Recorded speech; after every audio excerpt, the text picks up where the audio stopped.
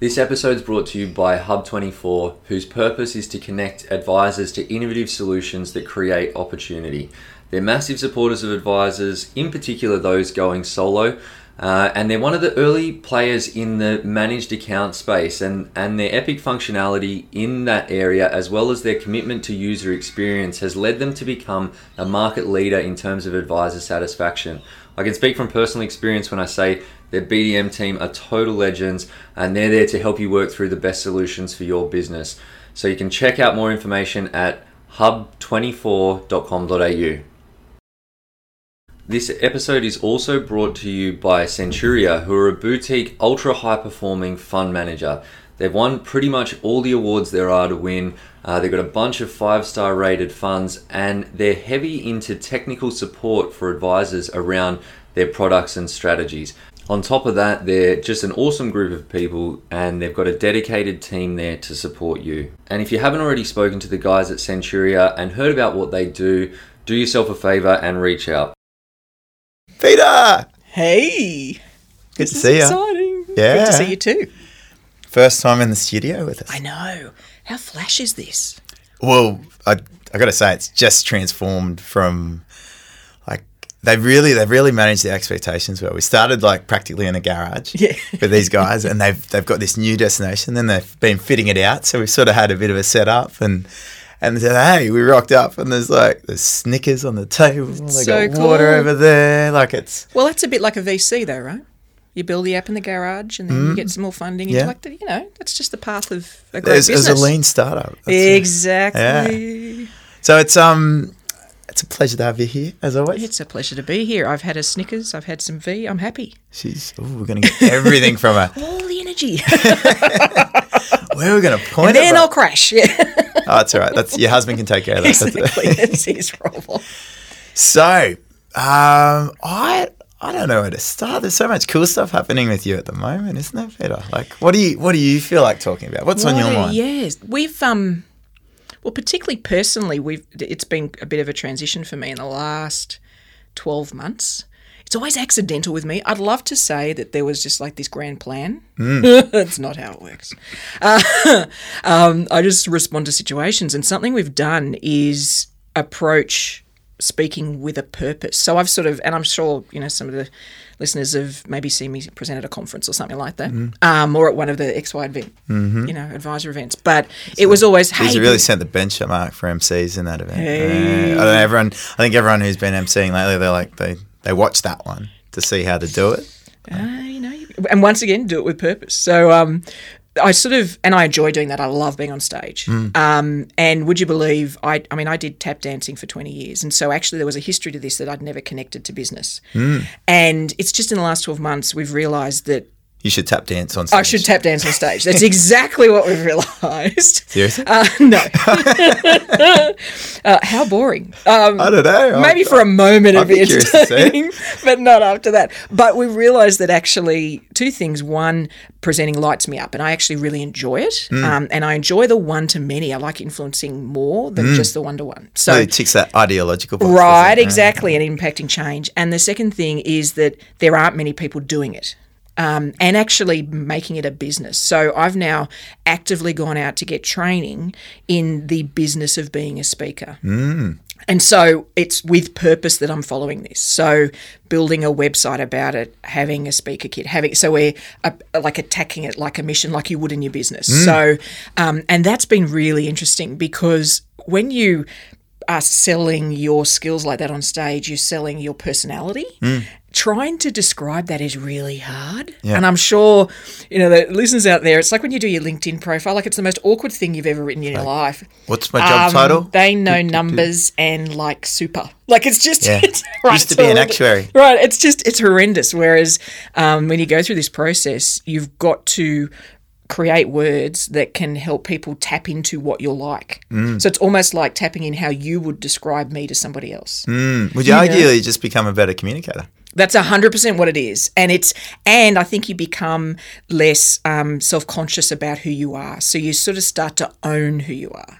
So one of the characteristics we tapped into for me was that I'm cheeky. Like I'm just one of those I'm going to say something maybe a little blue, or I'm going to challenge people, or I'm going to make fun of myself. Like there was Can a you please not cheekiness. do that in this podcast? We're a bit conservative. I understand. I don't know how to deal with the jokes. most conservative group of people in the industry, definitely. So knowing yourself well and working out that things that you might have previously thought were a negative or something you'd hire, actually you doubled down on. So that's been a really interesting process and very challenging. Luckily, I've got a speaker coach and also a graphic designer and they've come to know me really well, and so they'll push back. Like, no, rewrite that. That's absolutely not you.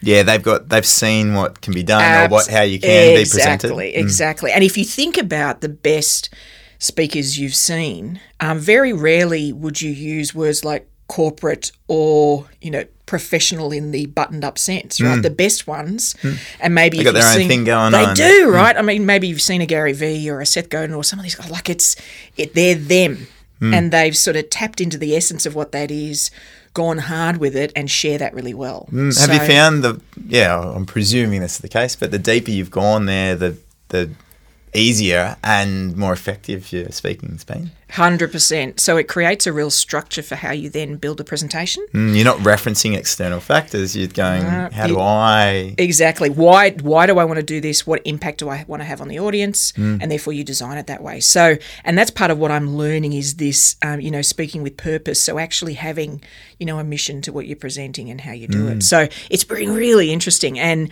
it's actually changed both the way that we're going to engage with the public and the way we're going to engage with other advisors. So I've been looking at what we all attend and the sort of training we can get, or, that sort of availability. And while we can get potentially inspiration, you go to a conference and there'll be some highfalutin, awesome, maybe it'll be a sports person or something like an inspirational one.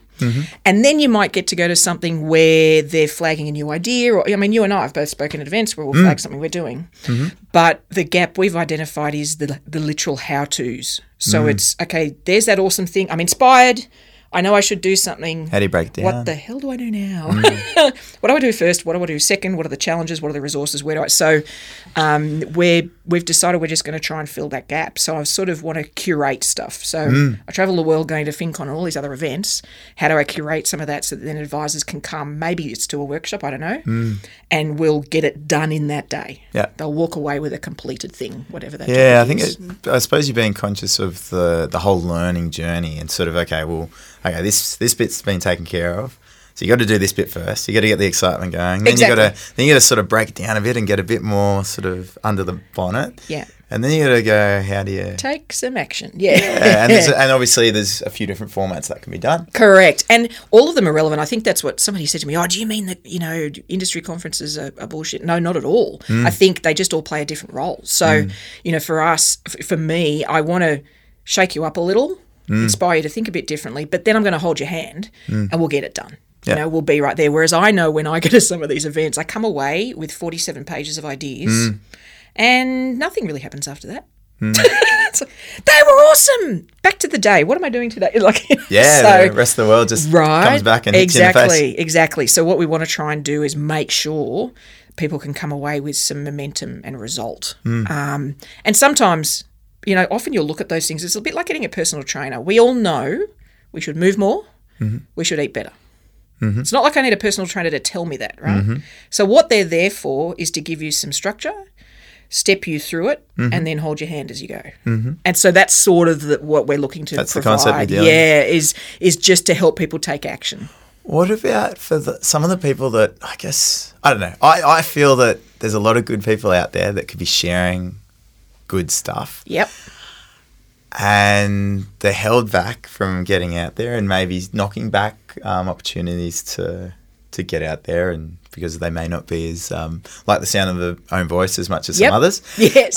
Speaking nobody in particular. The two people in this room. Okay. But what message do you have for them, and what do you suggest? That's a big gap. So in fact, in these four walls, I've been talking to my speaking coach on this, Andrew Griffiths, and we're thinking about doing an art of storytelling and potentially presentation workshop, so that people who have an awesome thing they want to share with the industry, an idea, structure, an offer, whatever it is, but like you say, it's just not natural to them to do this, can learn how to structure, maybe even a training program, how to structure a presentation, how to do all of that, and then make the decision about whether they want to present it or they get somebody else to present it. Because there's lots of ways to do that. So if somebody is either shy or just isn't a natural storyteller that way, all you need is to sit them next to somebody who is, and you can run a decent event. They learn about it, and then but also, they do a tag team. Right, because say I'm the person that sits next to them, then my job is just to draw that knowledge out of them. Right, so it's a bit like a podcast. Exactly. So, and you can run events that way, and you can or training that way. So, and the best ones do when you've seen. We've all been to probably underwriter things, when they're underwriter. The best ones are when there's a person with the underwriter or the actuary who draws out that knowledge, because they're the ones that are a good communicator. The other person has all this knowledge and insight. The combo is awesome. We just had an awesome dude on today, so we don't know when the order of these podcasts is coming out, but Daniel Murray, and this guy he's actually very similar to you. Got this full mathematics background and has completely focused these days on the psychology of the human element. And he's got this business where he goes into businesses and helps them sort of tap into the way people relate to themselves, each other. Right, yeah, so fantastic. And one of the key things was being able to see the other side of everything. Yeah. And also the example that we were going through is like dropping in different types of people to get different results, obviously. Correct. And that's what you're talking about here. Yeah. It's the outcome can be delivered so many different ways. And so you might be something of an introvert, but have developed a fabulous, insurance offer that's knocking the socks out of millennials, and they're all, but like so something fabulous, and you want to share and are willing to share. Then it doesn't mean you have to do that. You don't even have to be the one that presents. You could just partner with somebody else that does. I love this concept. Right? So it's just if you've got the mission, just find another way to get it done. Because you're right. I love getting on stage. I've even presented somebody else's presentation historically. I was given 10 minutes notice. The person didn't turn up. We had the slides. I read through it. I got the brief and I went up and presented. Did that scare me? No. I love that. Fun. Yeah. Now, I did admit to the audience that this is somewhat new to me. They didn't know it was 10 minutes new, but somewhat new to me. So please give it a take. It's almost easier when the expectation isn't there. Yeah, but I think also if you're relaxed, the audience relaxes. So I was relaxed about it. I said, lots of questions. I made sure I had some experts there. So the people that were sort of to the side of the presenter that were the technical experts Good question. Had next to me. Bob, exactly. What do you think about that? Exactly. And I think, if you can get, so that's my sweet spot. I love doing that. So I've just done some sessions at the end of last year, and we had a presentation I did for 45 minutes, but then we had 45 minutes of brainstorming, and instead of me putting the audience on the spot, they put me on the spot. So I've got this idea for a coaching offer. What do you reckon? And I would grill them backwards and forwards until we narrowed it down. Okay. So I was on the spot then, and so, but I love that. Yeah. So you've just got to find somebody who fills the gaps. Like you say, it's the multiple either styles or talents, and just bring them together. Don't be everything yourself. If you really want to do it, you can get it done. So next time I talk to someone that's really cool, I won't try to force them to just come out as themselves sort of thing. No. I'll come up with an idea of who we could pair them with. Correct. To make them a super team. Correct. And you can see that happens a lot actually in VCs. So there'll be the geek, the person that's sort of doing all of the nerdy stuff, and then they'll have that salesperson, right? And when you get that combo, it works beautifully. So you get the person who can tell the story and get everybody excited, and then you've got the nerd that go, yeah, I can do that, no problem, I'm doing it now while you're presenting, Yeah, be like, we can do this, can't we? Yeah, yep. Done it already, fixed. So yeah, I think, and there's a lot, in terms of a gap in the industry, I do think there's a gap in developed presentation skills. I think we'll learn them, right? So we sit in front of a client and we learn engagement one-on-one, but I don't think we really get much in communication, storytelling, listening well, actively, that sort of stuff, but also putting that and applying it to all parts of your business. Well, I think the narrative one's quite pertinent, you might say. Yeah. Because and I'm still far from getting that aspect because it's a much more structured aspect. Yeah. It's very easy for certain people to, if they've got the ability to just sort of communicate or engage and get a certain level of engagement, because you're at that level, it's okay, well, that's enough to actually do this. Yeah. But it's taking things to the next level and going, well, if you put this structure around it, you're going to get this outcome that's maybe a bit more effective. Yeah, and what I'd say about structure, it's interesting. In dancing and certainly in sport, you give people structure so that they know it well enough that they can freestyle. All right. So if you look at, I'm a rugby league fan, if you look at a team like the Melbourne Storm, they're a very structured team. But the reason they practice particular plays so much is so that in a moment, a player can react and the play can, but it's freestyling. It's not like they go in the 57th minute, Billy's going to have the ball on the left-hand side of the field. It doesn't work that way. Yeah. They get enough repetition and structure that then they can freestyle. And I think we don't do that in business enough, where we acknowledge it's got to be structured initially, gives us comfort, we learn, and then that lets us sort of freestyle and react. And you're right, the storytelling needs that. Yeah. The narrative What's the most effective way of communicating? It really is. The way I've been talking about things so much these days, I'll constantly talk about anything that's going on. And it's like, okay, well, if it's about communication, whether it's marketing, whether it's between people, like, I don't think the narrative is right. I don't, and it's not like you're making up a story. It's just like, there's not enough depth to like people's perception of what you want to communicate there. Yeah. And there's an interesting difference that I didn't realise until it was pointed out to me. But when somebody's telling you or selling, only one letter difference and there's a reason they're the same thing, right? Telling and selling are the same thing. Our natural reaction to that is defensive.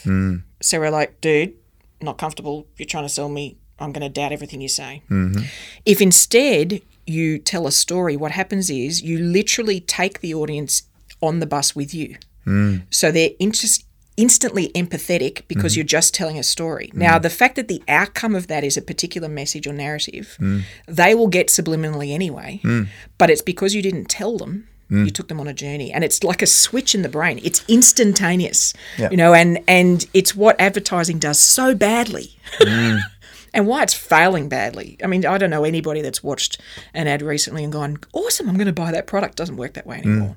Well, I guess one of the places you can learn as icky sometimes as they can be is like Facebook ads. Yeah. And the way, well, not Facebook ads, like I guess the communicators on Facebook. Yeah. So and like a lot of it's the same sort of stuff. Because Facebook is so targeted on you're that demographic, so you're going to get these people. Yeah. But the narrative that, like, some of them are really good. And the ones that you see and they're still there a year later, they're good because they've got their narrative around why they're there, what they're doing, what their background is. They're sharing something of themselves. And interestingly, what often they're doing is, I mean, it's called an ad in Facebook, but they don't make it an ad. They share whether it's a blog post, a video, or whatever it is, that tells a story. And that naturally helps you assess whether I'm one of those people too. Ooh, I'm like them. And then it leads to sales. They don't, whereas the people that screw this up just go straight for the sell. It may as well be in neon and flashing. It doesn't work. Whereas the clever people sell the story. And so that's what the ad's for. It's just getting connection that way. In FinCon, a lot of the bloggers do that. So they actually use Facebook just to promote their blog posts. They don't promote their online program. They don't promote the other stuff. They promote their posts because that's how you get the community. That's how they connect with the stories. And then you let the next piece of information they read tell them about whatever they could buy. Yeah, it's interesting. And it's a different approach. Well, I want to touch on, I guess, the development of this content because I think it's a really interesting point to discuss around how easy it is to get it out there, but where, like, people say, "Oh, spend more time on it," but what are you spending time on? So often the bit that people think the time spent on is around actually how do you execute on it, or how do you, like, the idea is the easy bit, but how do you execute? Whereas my interpretation of what you're saying is like, okay, really think about the narrative, and then when you do it, just do it. Yeah, because I think anybody would say, and we're talking about, so FinCon bloggers, some of them are earning $500,000 a year from blogging, right? So it's not like, hashtag fail, not at all. This is a business for them. And what's interesting for them is when you get the right message or blog or whatever it is, the content, then if it only reaches 10 but every one of them act, that is better than it reaching 10,000 and only 5 acting. Yeah. And I think we all chase the big numbers. That, it's not what we need, right? You but need what about everyone else? Right. It's like you've got to stop caring. If you can work out who you're talking to and you get every one of them, you will be busy for the rest of your life.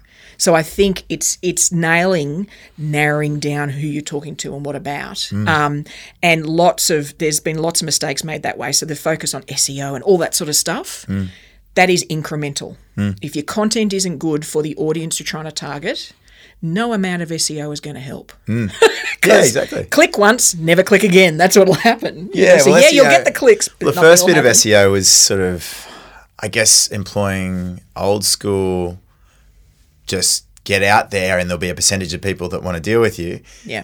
And just sort of doing it in a different way. Yeah. Whereas now, like, it's definitely evolved to, like Facebook targeting is a form of SEO as well. It's like, and I think we can get clever with this stuff. So, and I'm going to forget the name. What's the online design thingy that we've all used? That Canva? That does the competitions, and the name's just completely competitions? That does the design competitions online. It's 99 Designs. Thank you. They've like my brain just melted instantly. Right. So I've seen him present at a blogging conference, one of the guys that works for them. And interestingly, what they did to get more community, more traction and more take up wasn't blah advertising or, all that sort of stuff. What they did was when somebody signed up, if you've ever used the app or the tool, when you load up something, a brief, and then people compete to win your business, designers, and then you might pick, I like these 5 designs. Then what they do is they give you a way to share that with your community and get people to vote in your community. So I can share it on Facebook and go, look, guys, I'm getting a new logo design for a T-shirt for something, for FinCon. We're heading to Aussies at FinCon. Here's the T-shirt. Rate them for me. And you send it out to your community. Now, what that does is I have, I don't know how many, 1,500 or something people on Facebook. So suddenly I have advertised 99 Designs subliminally to my entire network, a good portion who have gone in and voted and then go, wow, that was cool. What's that about? So they actually, as part of their process of engaging with paying customers, they encourage a viral nature. Yeah. And that was intentional on their part. That wasn't accidental. So the purpose, while it gives a great result because you get good feedback, people will go, you're adding value to the customer experience. Right, so they get, so they're like, I can't read this or this doesn't work. Like you get good feedback, but actually the purpose of it was to get the word out. And so we've been thinking about that with what we're doing on the Dream side. So this is for the public, taking them on a Dream Crusade, is that one of the journey could be getting them to sign up their dream team of their mates that are going to help them achieve the goal they have. And that can be anyone between 2 and 10 people, and suddenly one person turns into 10. So setting up the accountability framework. Right, but that also builds your community in multiples. So we've got exponential growth. Is this in your business or is this in the broader Dream? This is in our sort of Zaptitude side, so the financial literacy and the Dream stuff. So it's with intent. It's doing that stuff with intent, So cool. That was a clever, I thought, that's a bit ninja, and so I think we can take advantage of both a customer journey, which is awesome, but also tapping into things that mean we're not just advertising to the public, like just yelling. We're getting people who like us to find other people who like us. It's almost like affiliate marketing. It is. That's exactly what it is. It's viral. It's zombies. But it's just I don't know. It's almost like the marketing that how to engage. Like I know I was talking to Jess Brady in terms of how they did they researched and did focus groups around how they were positioning their advice and what their messaging was and what they were covering. Yeah. And what people's perceptions were. Yeah. And that research process is marketing in itself. Correct. And it's just such a win-win because they're getting the great way to actually then serve these people. And these people are getting, they're learning about the business, correct. Yeah, the business and building trust in them. Asking for feedback is one of the best ways to build a community. It's awesome. And because they feel invested, they're like part of the beta group. I help them. Oh, it's so great. And they listen to me. I feel engaged. They're instantly 20 steps closer to you than they were before. It's so powerful. And I don't think really as an industry we do it enough. No. You know, so if somebody's thinking of a new offer, the first thing you should do is go out there and survey as many of them as you can and get them to share it with their mates and get that feedback, and they'll want to know more. Why are you doing this survey? What's it for? What do you do? Like, it's just natural. It's human nature. It's I think, what everyone's battling against there is we're meant to know, aren't we? Right. But Well, and that's... No, because life isn't like that. Well, that's true. Right? So who are we to say? So what have we got? Well, we've got qualifications and experience in financial advice. Now, that means we can probably crunch a few numbers. We understand financial markets, and we can do crap loads of paperwork. Right? Like, if you look at all of that, none of that gives us an expertise in marketing, research, understanding the human psyche necessarily. So I think we just need to acknowledge that and say to the public, we want to know you better so we can do better. Yep. You know, and they love it when we do that. Any industry that does that, the public are like, thank goodness, because you guys have been talking gibberish for years. You know, so it's relief. Well, I haven't heard any business that has done a survey process say that it was a bad idea. No. No, and I think lots do it of their current clients. I don't know that many just go out to the public generally. And the thing is, with social media now, if you think about however many people you say are connected to on Facebook, and then however many they're connected to, the pool of people you've got ability to tap into, sort of, you know, 1 degrees of separation away, is in the thousands. So it's if you honestly just ask for help, people will go nuts, you know, and you will get some real feedback. I think the challenge when you only survey your current clients is it's a microcosm of the world out there. You're doubling down. You might double down on that, but you're missing out on correct. Out so there. It's both, you know, and it's like anything. It's not either or. It's both. What do you reckon about doing like a little crash podcast course now in dreams?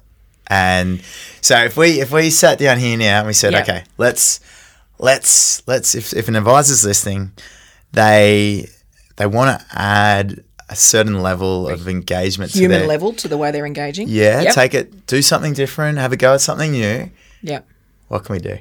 So so if we focus on dreaming, then the thing I think that's a switch for an advisor is, I believe we need to acknowledge that people don't have one goal in life, right? We have loads and they change all the time. And the more we interact with the world, the more they change. Right? The more you travel, the more you want to travel, right? It's like that, so the more you're absorbing. So, in fact, if you want to help open up your clients' minds to possibilities, then it's actually about encouraging them to have a habit of dreaming. So this is not a one-off. You come to your first meeting, let's talk about your goals or dreams. We write them down and we achieve them. It's potentially having a way to engage even before that, where they just start collecting lots of different things. And the word I use a lot to get people thinking is, what are you curious about? What's that thing where you go, I really wish I knew how that worked, or I really want to understand that. I mean, you were talking earlier about Komodo dragons and right? So somebody's probably curious about, have either read a book or watched one of the many David Attenborough awesome series. I'd love to go and see them in the wild, you know. So, but people forget that stuff. So what we encourage them to do is have a habit of dreaming. What are they curious about? What do they wonder about? And then start knocking them off systematically. So it's building a habit. Exactly. Writing it down. And, you know, I've got my book in my bag at all times and I constantly add to it. And then systematically you're running out of pages there, wouldn't you?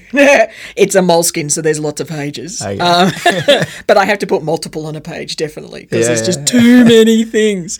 But when you start thinking that way, then your understanding of what's possible broadens. I think lots of us would have seen clients, particularly clients approaching retirement, where what they imagine they can do is really narrow, and dreaming can trigger that imagination. You know, and it can really, and we do have this thing in us that's like imagination capital. It's like an asset, and if you're not tapping into that and developing and working it, it can disappear. And that's when we get really narrow. We become sort of like human hamsters. So depending on where, I guess, what people's level of practice they are of thinking that way, then you got different. I suppose you got to go baby steps with people that have sort of closed off to thinking.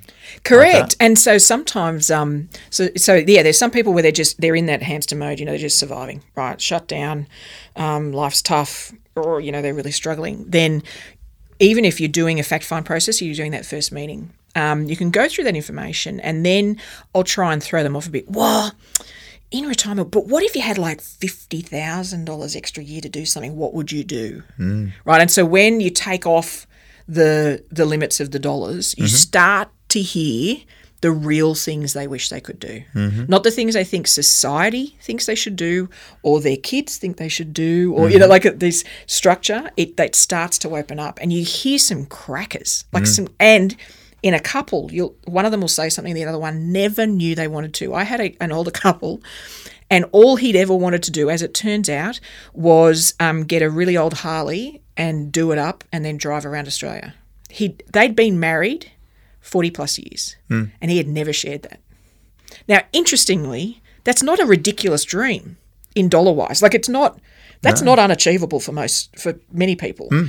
But he just never thought, A, it was really possible. Where would I start? I don't know anything about doing such a thing. How would I learn? And there's no way my wife would want to do that. Or like, he had just completely discounted his own dream before he'd even let it become a word on a page. And that's why the habit of just writing them down and sort of accepting them almost, like, yeah, that's cool. That's a cool dream. We're just putting it in the dream list. Subtle way of it frees you up. Yeah, so that your brain doesn't go, dude, that's never going to happen. And then you just let it go.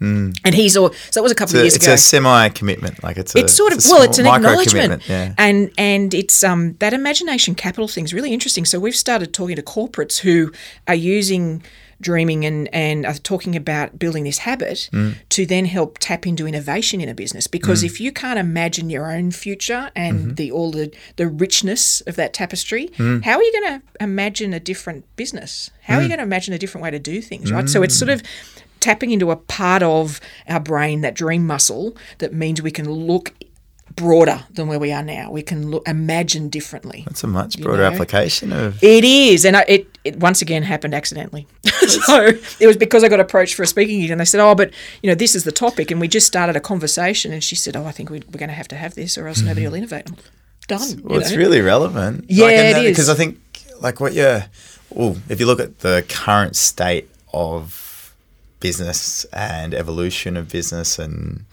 like technology and everything, the only way to advance is to think differently. Yeah. Because like if something has already been done a certain way, if it's done like that, it gets commoditized. Done. Well, there's more competitors. Okay, yep, we can see that. Yep, we'll do that. We'll do it quicker. We'll do it more efficiently. We'll come in with new technology. Yeah. Sweet. The only way you're going to do something that's going to take you ahead in the market or from a business standpoint is by doing something differently. Yeah, correct. And that hasn't been done. And if you haven't tapped into your imagination for a long time, and the easiest imagination is thinking about fun things to do, right? Not all of us can paint. I wish I could. Not all of us can sing, like all those creative things. But all of us can take a moment to go, oh, I wish I was in Fiji, or I wish I was, that sort of stuff. If we're not doing any of that, I firmly believe we can't tap into any imagination in any business sense, whether you're the owner, whether you work how could you possibly, if you're not doing it for yourself, there's no way you're going to do it in the office. So you're talking about people's pastimes and all of that, right? So, and the more you're doing, the richer your home, or the richer your out of work life, I believe the richer your work life will get. So as they're experiencing more. Star Wars. All of that. So going to the Star Wars, so there's now a cruise that's a Star Wars themed cruise, and there's an entire resort. In the book, isn't it? Right, there's an entire resort in the States. Have you already been there? No. It's in the book. It's in the book. So the resort that's themed Star Wars, right? And people go, well, how's that going to impact your business? When I go and attend that, I will interact with different people. I will experience different things.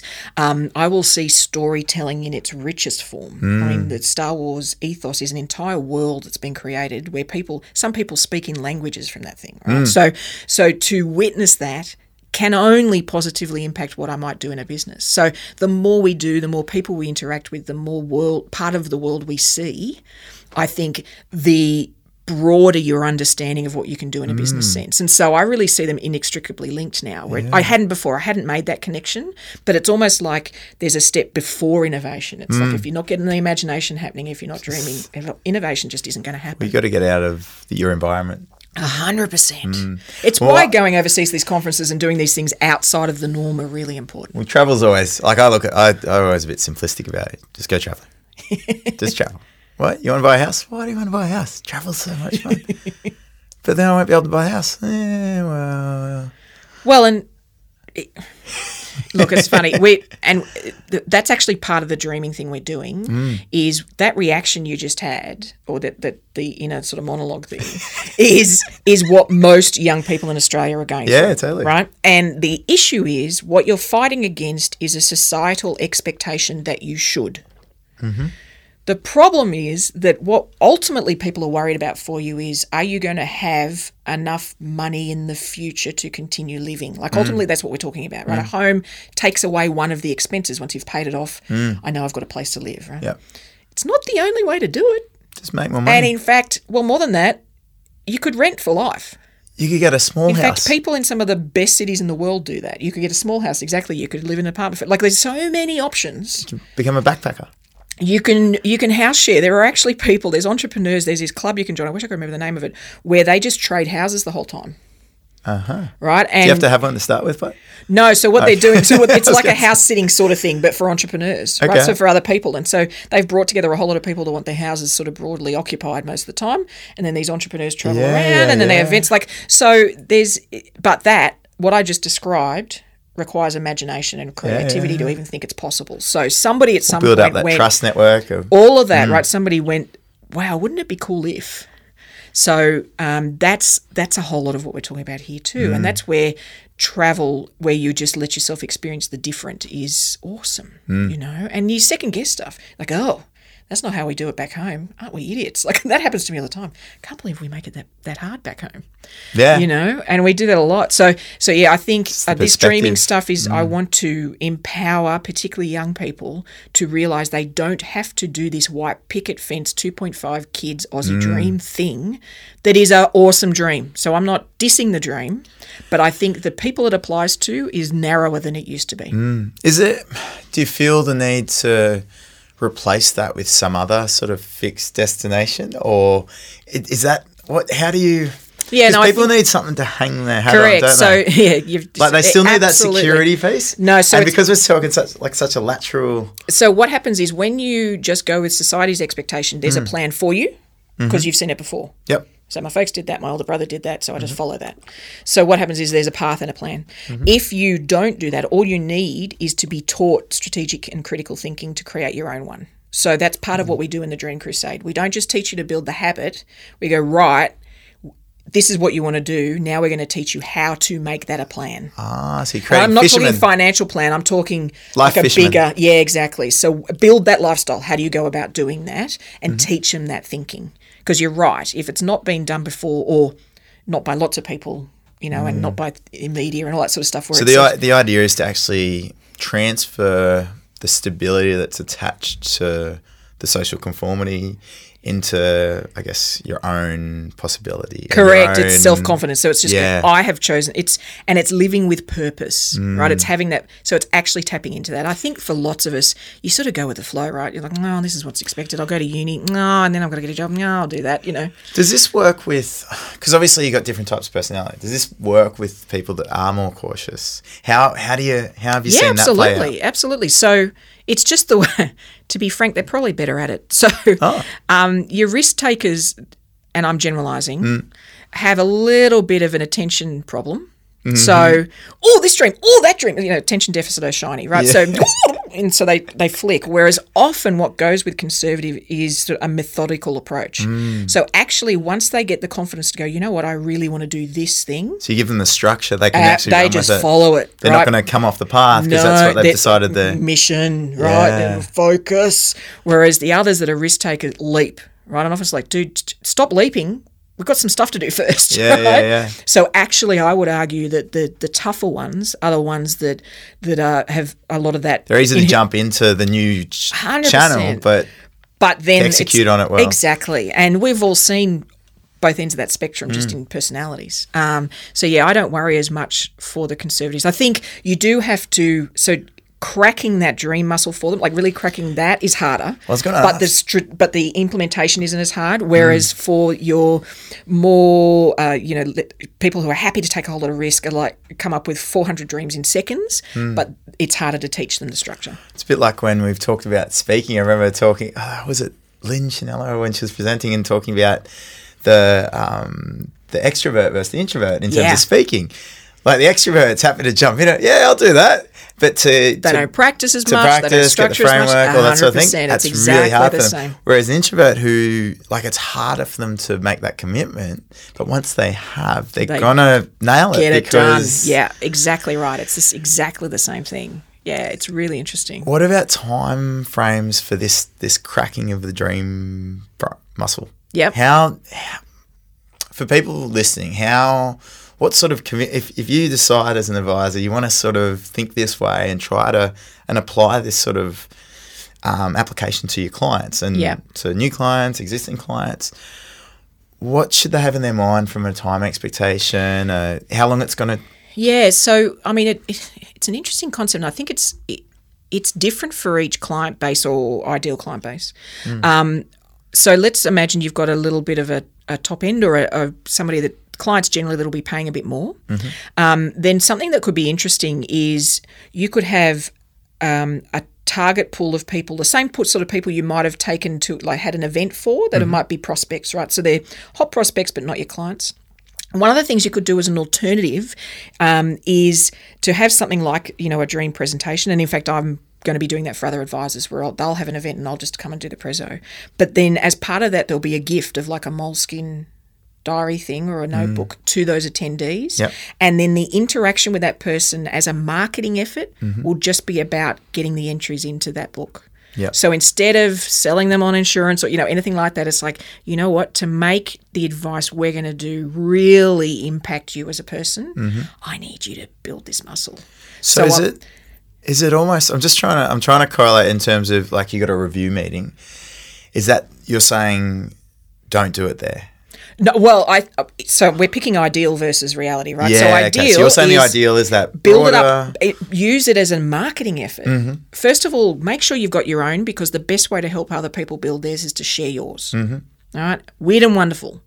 The weirder the dream you've come up with, the more you need to share it, because it actually empowers that person to realise that their weird dreams are okay too. So to help them build that over a time, and that means you could have a tail or a build-up for prospects of a good 12 months. You could actually have a bit of a journey that was like a loose marketing journey they went on around dreams that helped them build that up.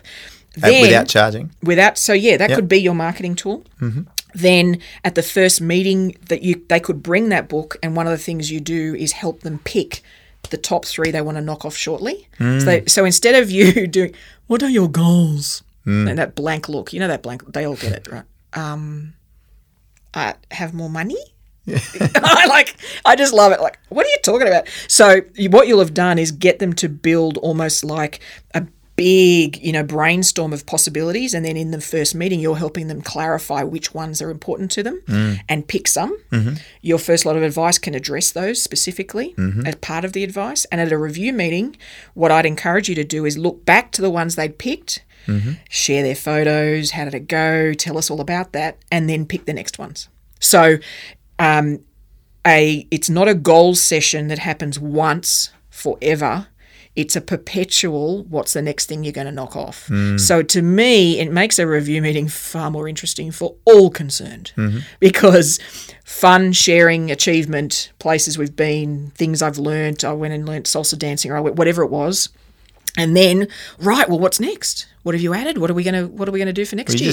You've laid up what you need for advice, which is...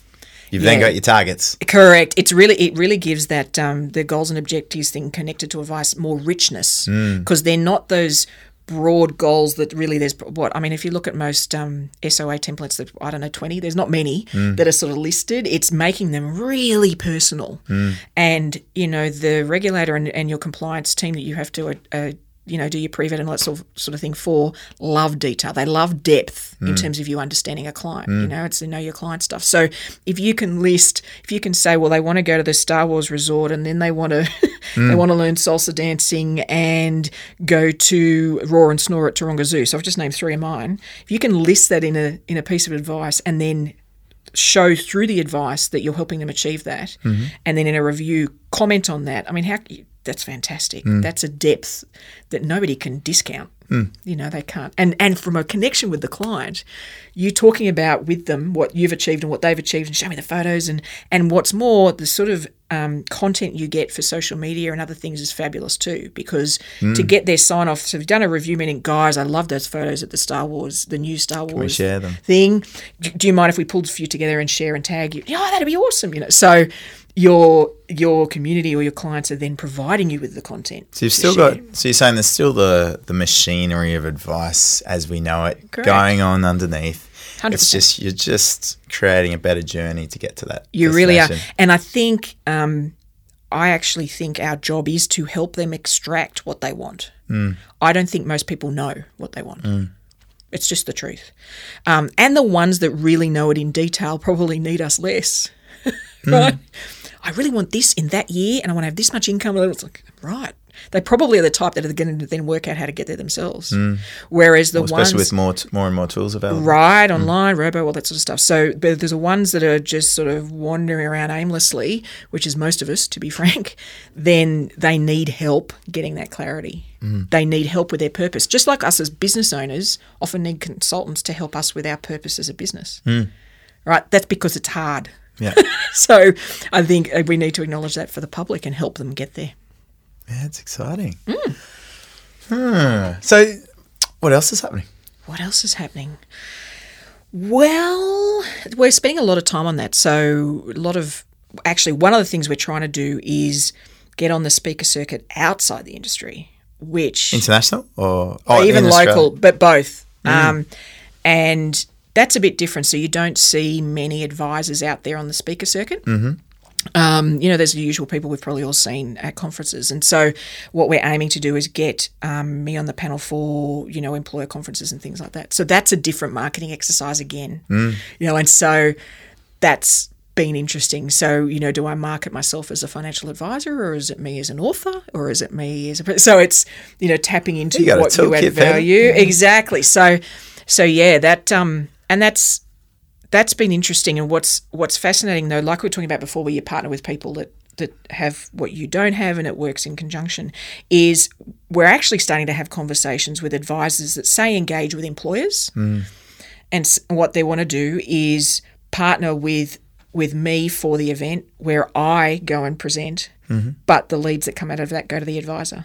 So because it's something I love to do, I've got a concise offer, we've got the dream concept, all that sort of stuff, and then the advisor takes it on because they recognise they're not the one that wants to get the training to be a high-quality speaker and then get up and present in front of 600 staff at the, Optus annual conference or whatever it is. So yeah, it's been interesting. So that's the biggest challenge for me at the moment, because inside the industry, of course, not many of us have to reach out much to get to most people, whereas getting in front of the person that organises the Flight Centre annual conference or the whatever, that's a tougher gig.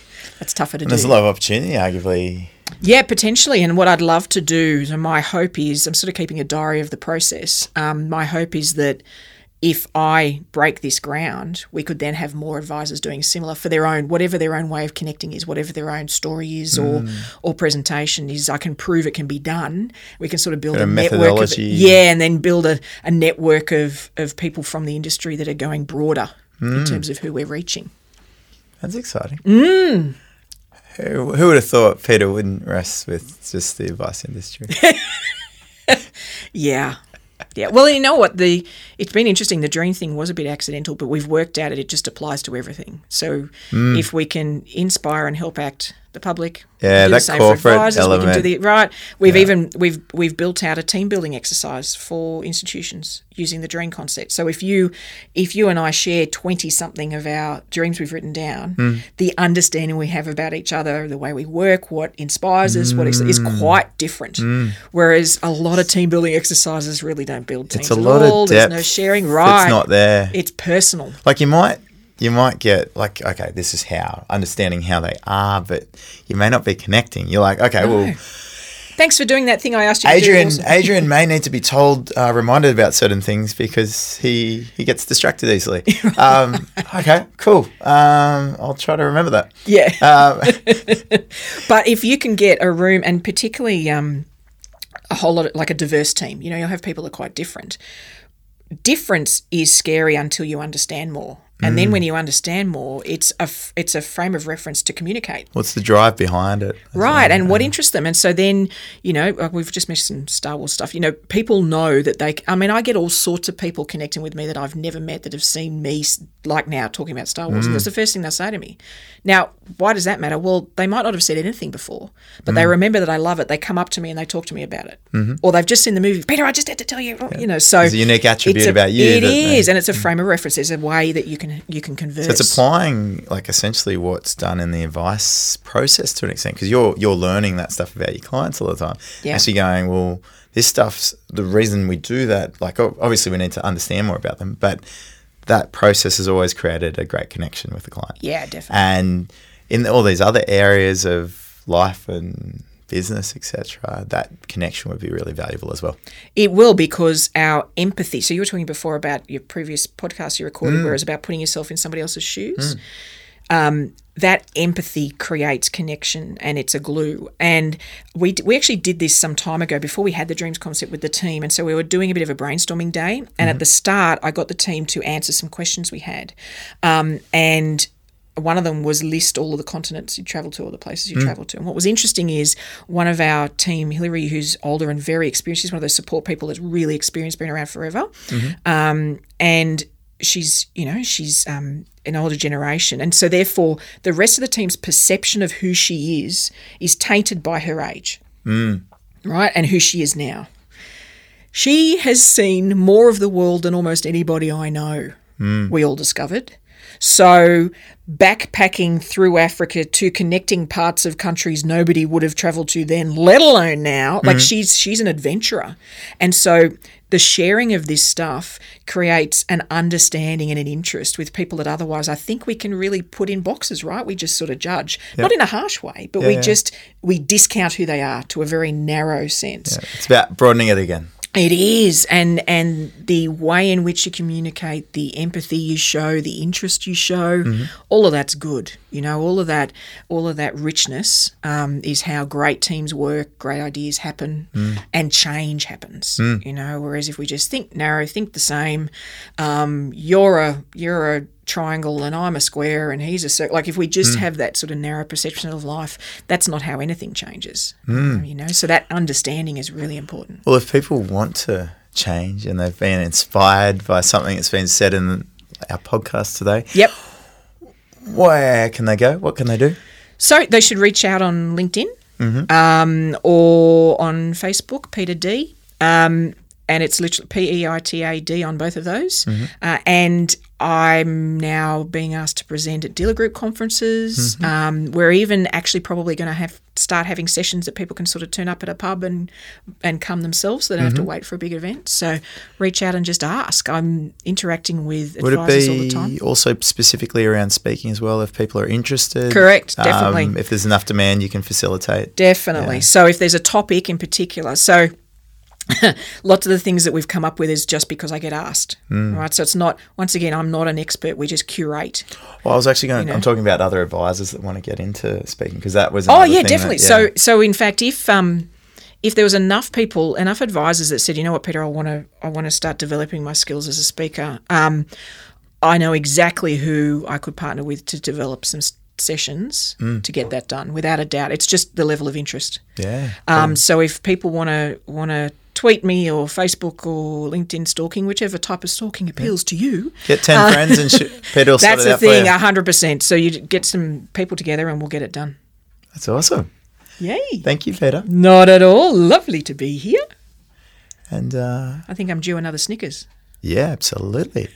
You've earned it. Thank you. Thank you. Talk to you next time. See ya.